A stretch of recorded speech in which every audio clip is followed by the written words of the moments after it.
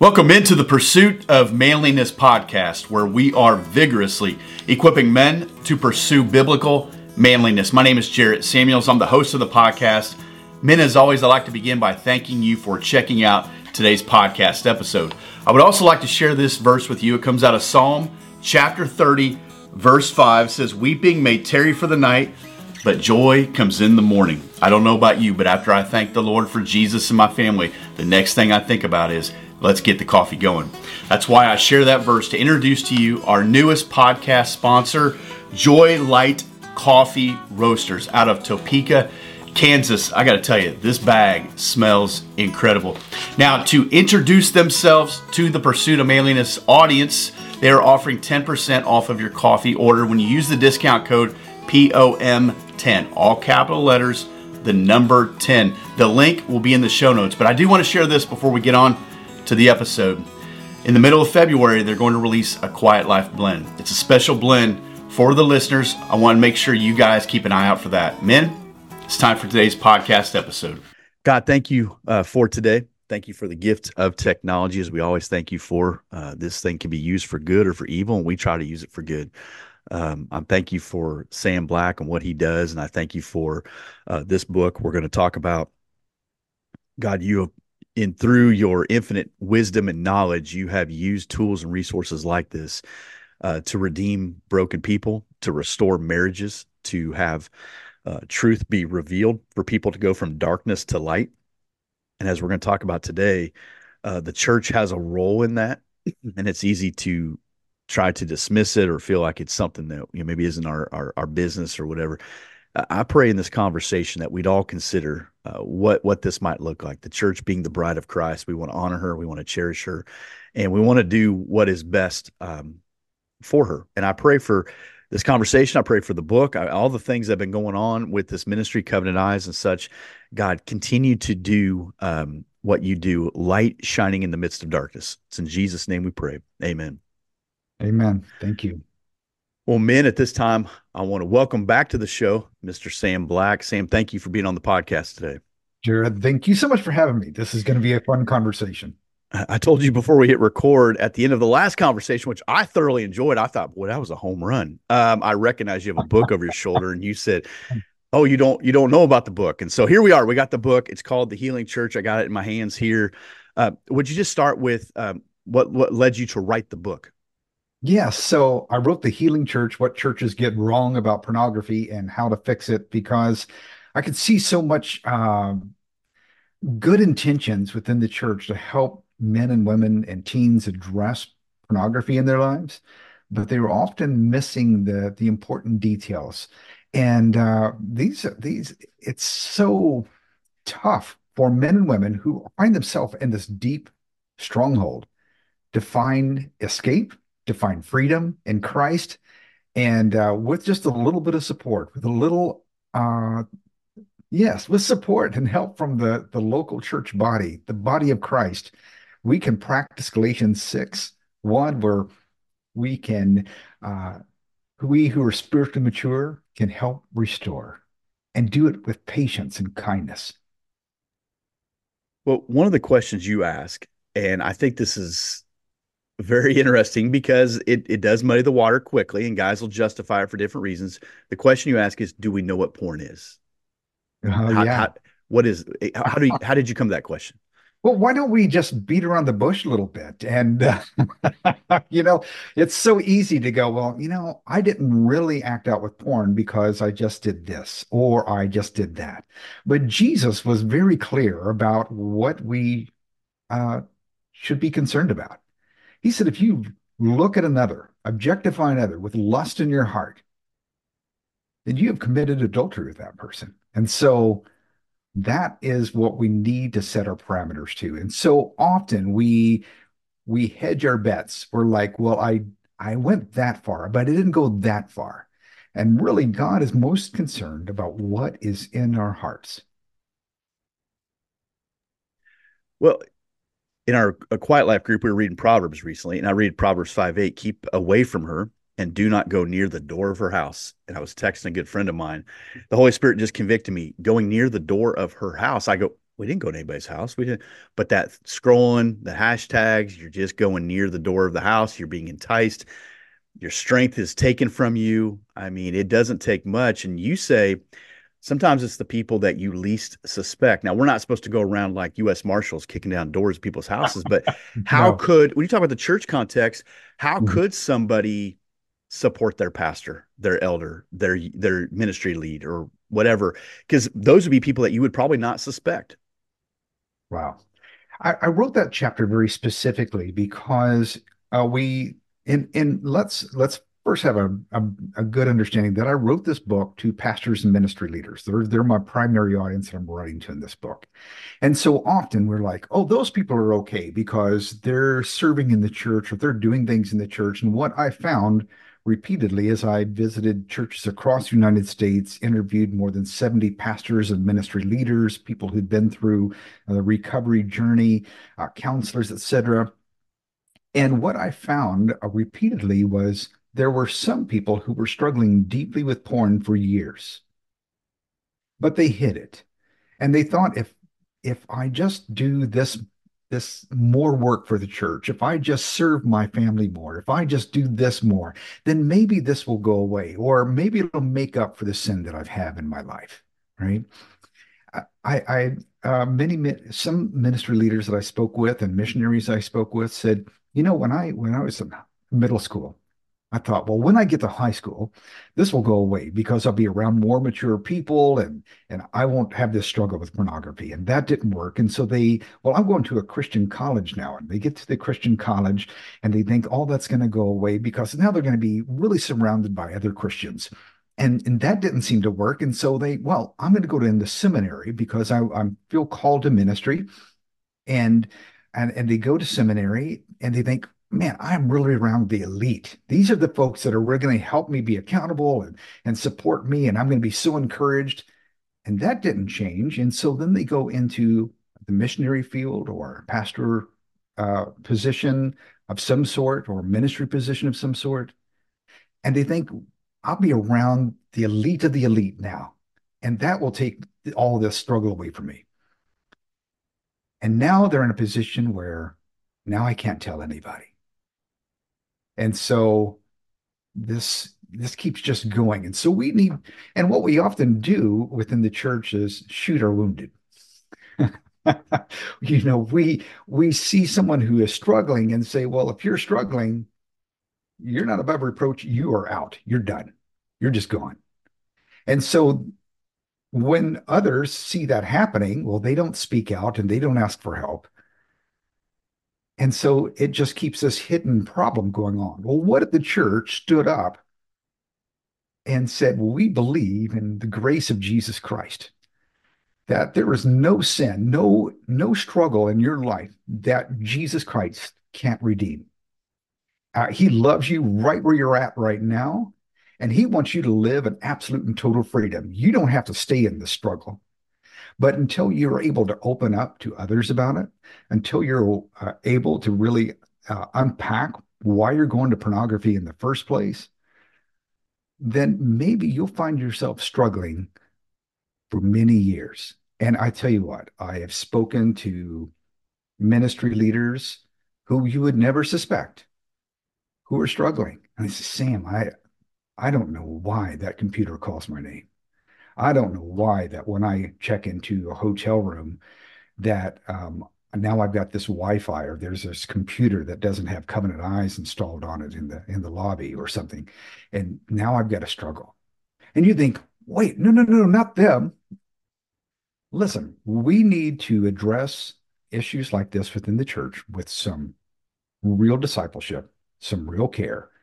And here's the cool thing: every ministry leader that I've spoken to who goes through a real discipleship process to overcome the struggle with pornography comes out on the other side more on fire, more empathetic, more courageous, more excited about what God can do in people's lives. They don't they don't like lower. They go through the roof. It's exciting to see. I've shared the story before, but there was a guy, he'd walk in every Sunday and he was dressed to the, like like a Mhm. nice old man should dress. And he was there every weekend. He'd sit right where he always sat, the whole deal. But I'll never forget being in his hospital room and he drew me a map of where he had things hidden in his house. And I thought, how many weekends of your life have you been to church? And how many times have you had the opportunity to purge this stuff and to get Mhm. real? And here he is essentially on his deathbed, having almost a total stranger go into his house and get rid of stuff so people don't find it. Come to find Jer- out, I can bet. some of them already knew it. Yeah. And I will say this, that he probably threw that away multiple times over. He purged that, got rid of it. He never wanted to be found out, but and then at the last, oh, I've got a new stash. And so this cycle, this repetitive cycle of purging and falling back into it happens over and over for Christian men who really want lasting freedom. And that's true. That's possible. We can have that. I never thought of that.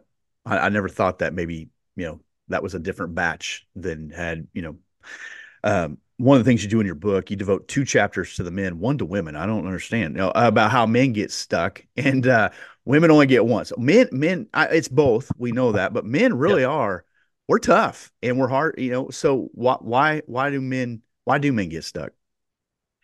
I thought my story was unique. I thought I was the only guy who ended up like why this happened. But what I found was my story is not unique. It's a common story. And it is the three parts to it. It is the early exposure to pornography as a child.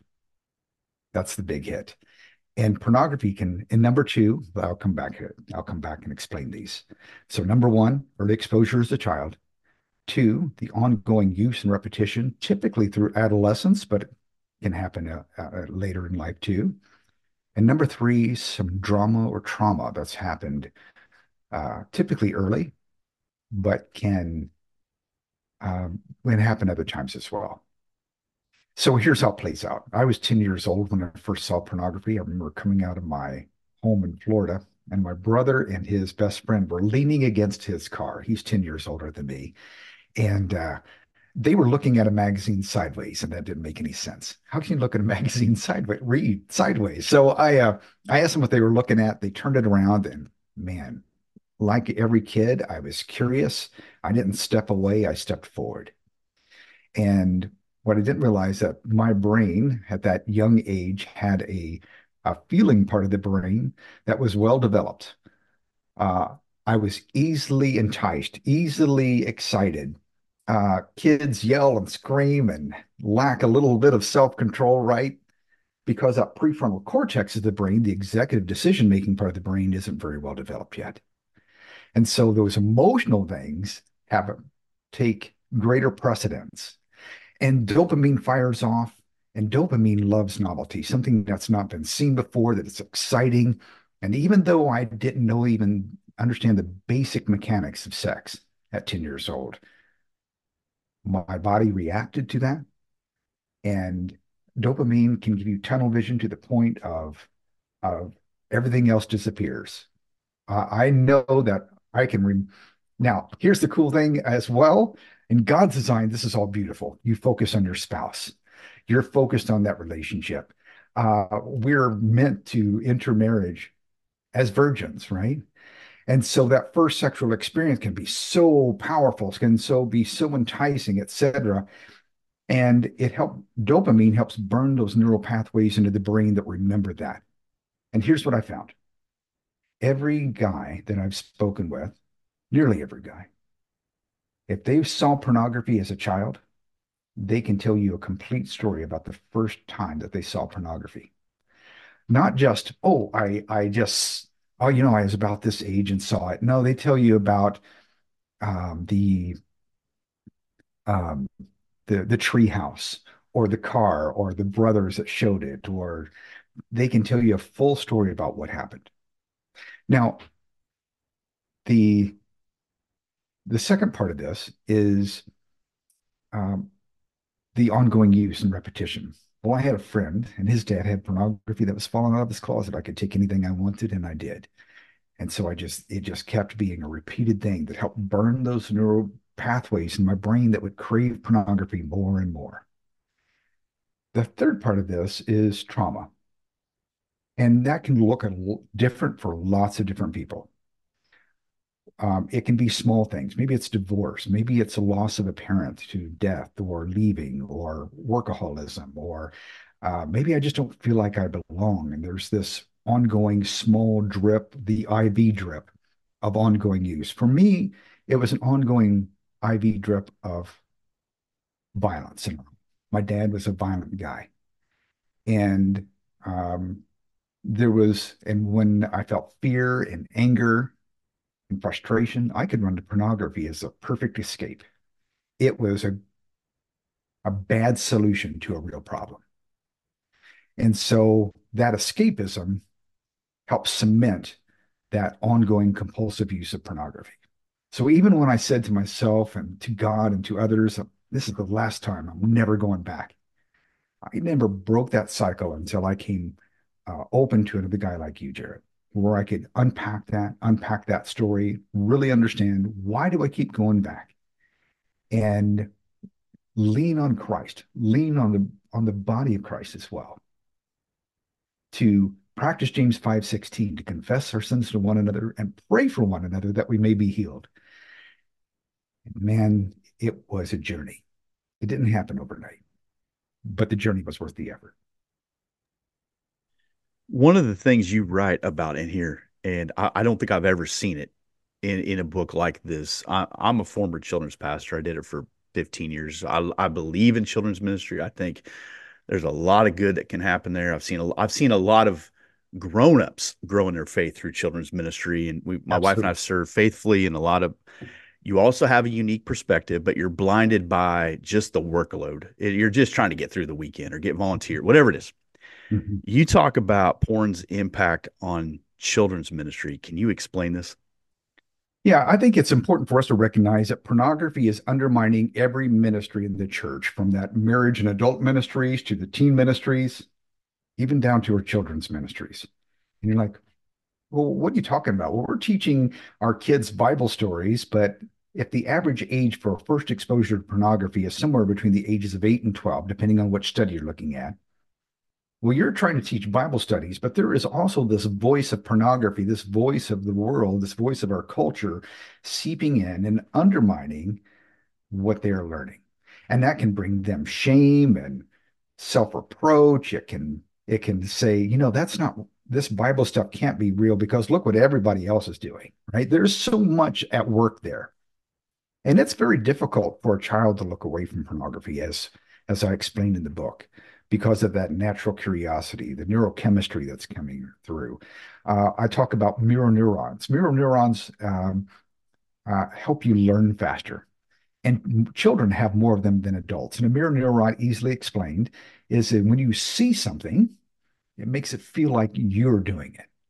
So it's why your heart races when you see a runner cross the finish line, or when a batter gets hit with a baseball, you flinch, right? That's mirror neurons at work, and they help us learn faster. Well, that's having a big impact on children who are being shocked by what they see by pornography, and burning that into their brains, those mirror neurons and being impacted. That's a pornography has a special impact on that child's brain, which sets them up. We call it, Dr. Mark Laser called it one of the building blocks of sexual addiction because it's so impactful on that child's brain for later adult life. Without having that angle, we just didn't. I was ignorant to it, I suppose. But I always knew around Christmas time for a fifth grader, we were done reaching them. It was over. They got different clothes at Christmas. They started thinking about going to junior high, whatever. Mm. And there was a certain window where you just said, we can't reach them. They had senioritis when it came to being a part of what you were doing. But that was the heartbreak of children's ministry. You could see kids, you could see circumstances, parents, guardians, whomever, and go, it's not good. And you just didn't know what to do. You didn't know how to intervene. You weren't, you were only given a brief interaction, at the check-in counter or wherever they were at. What does a church do when it comes to any of these ministries? I think forgive me, I should say this. I think we got to get back to discipleship. In discipleship is where people start to get more honest about conversation as opposed to, yes, evangelism, but discipleship within the church. What do we do as a church? Well, first we need to make it safe. Because if you want to disciple someone, you've got to make it easy for them to come forward, ask for help, or make a space where they know that there's a process to real freedom, that you really understand with us well. And before we get too much into that, I need pastors and ministry leaders to understand that this isn't making more work for you. In fact, it will end up making less work for you, especially in the long run. Because what I found at all the churches that I visited, they would say, Sam, you got to understand this. When we created a safe place and a safe process for people, I didn't do more work as a pastor, I did less. Because having had an awakening in this discipleship process and this healing process, they want to give back. That is always the end of the discipleship process. It never does it ever end. But when they have that growth and maturity, now they want to give back the healing that they've received. So this is a big deal. So let's go back to the how do we get men and women to even talk about this? Well, it needs to be safe. And safety in the church exists on the spectrum. On one side of the spectrum is it's safe to come as you are. Everybody's got faults and problems. You don't really need to mention what they really are, but you know, we all got stuff, and that's okay. But you're never really ever called to change. On the other extreme of that spectrum is uh, it's it's not safe for a Christian, especially, to have any faults. Once you accept Jesus, you're done. All that problems, all your struggles, all your strongholds, anything that's going on in your life, that needs to be cured. And if you're struggling with something like pornography, well, maybe you don't belong with us. And what we need to be is more in that center where it says, we love you just as you are, but we love you too much to leave you stuck like that. and we will walk with you, and we will care for you, and we will show you, we will take you on a step-by-step journey of discipleship that helps you understand why you got stuck, why you seem to stay stuck, and how you can live in Christ's freedom. Yeah, there's the Christian life is always two sides of the same coin, just as you are, but he refuses to leave you there. You have the individual walk with the Lord and you have the communal aspect where we're part of the bride of Christ. And I think as pastors or ministry leaders, they're always trying to navigate those relational waters and figure out where that person is and how do we best love on them and meet them where they're at. Where do pastors and ministry leaders go then? If they're listening to this and they say, Sam, you hit on it. It all sounds good, but man, I'm in a tough spot, because they're going to look at my wife different, my kids different. Where do they go? Well, again, let's make sure we have that last description perfectly. I wanted to add this that we need to make sure we have a safe place and a safe process, not only for Mm, those in our congregation, but those who are in some sort of leadership, whether that's a volunteer role, a layman's role, Sunday school teachers, or small group leaders, to your assistant pastors, to the senior pastor, mm, to your elder board. They need to know that we can have conversations that are tough, that we can have a discipleship process. And even if someone needs to step away from ministry for a while to work on this mm, discipleship mm, process, that's mm, okay. You're mm. not being shunned. You're not being pushed out of the church. You're not being disqualified for life. You're saying, hey, I need to step back for a little bit, and I'm willing to submit to authority and go on this discipleship journey. And by the way, these Mm. journeys do not have to be reinvented. There is, if we looked at the 70s and 80s, there wasn't many resources to help. Today, there's tons of resources that are available. Uh, in fact, Covenant Eyes has a full team, and you can talk to them at church support at covenanteyes.com. And that's a whole team dedicated to helping your church address the issue of pornography, from the children's sphere all the way up to your adults, and um, helping parents understand this issue, and helping pastors and ministry leaders address this within their ranks. One of the things I love about the book is it's more than a book. It's a resource. It's one thing to read a book and say, well, that's a bunch of information. That was great. And put it on your shelf and move on. This is a resource. So how would you like to see churches use this book? Well, it is a place to go and get answers. So like you said, it's a resource where I wrote it with the intention that a pastor or ministry leader can pull it off the shelf on a regular basis and say, I need to go find that answer. And not only does it provide lots of answers, it points you to lots of answers for more resources as well. Well, where can we get the book, Sam? Thehealingchurch.com is where you can learn more about it. You can download the introduction and the first chapter for free, but you buy the book wherever you normally buy books online. Amazon, where it has 5 stars, Barnes & Noble, where it has 5 stars, where, God has blessed us with reviewers who are going, man, this is eye-opening. This is the best. Literally, I've just spoken with a counselor this past week, and says this is the best book for ministry leaders on this topic, bar none. I agree. I tell guys, there's books we talk about, books we promote. This is a promote book, and I think this is one that guys need to consider. Give it to your someone in your men's group, whatever. Give it to your pastor. Like, hey, here's a resource. I love when people give me books, especially if I don't feel like I have to read them right away. So I think this is one that, you're getting ready to do counseling. You pull it off the shelf and be like, man, I don't know what to do with abuse. I don't know what to do with this, or whatever that is. So, Sam, thank you for being on today's podcast. Sure. Thank you so much for having me. You guys in the herd, we're going to continue that conversation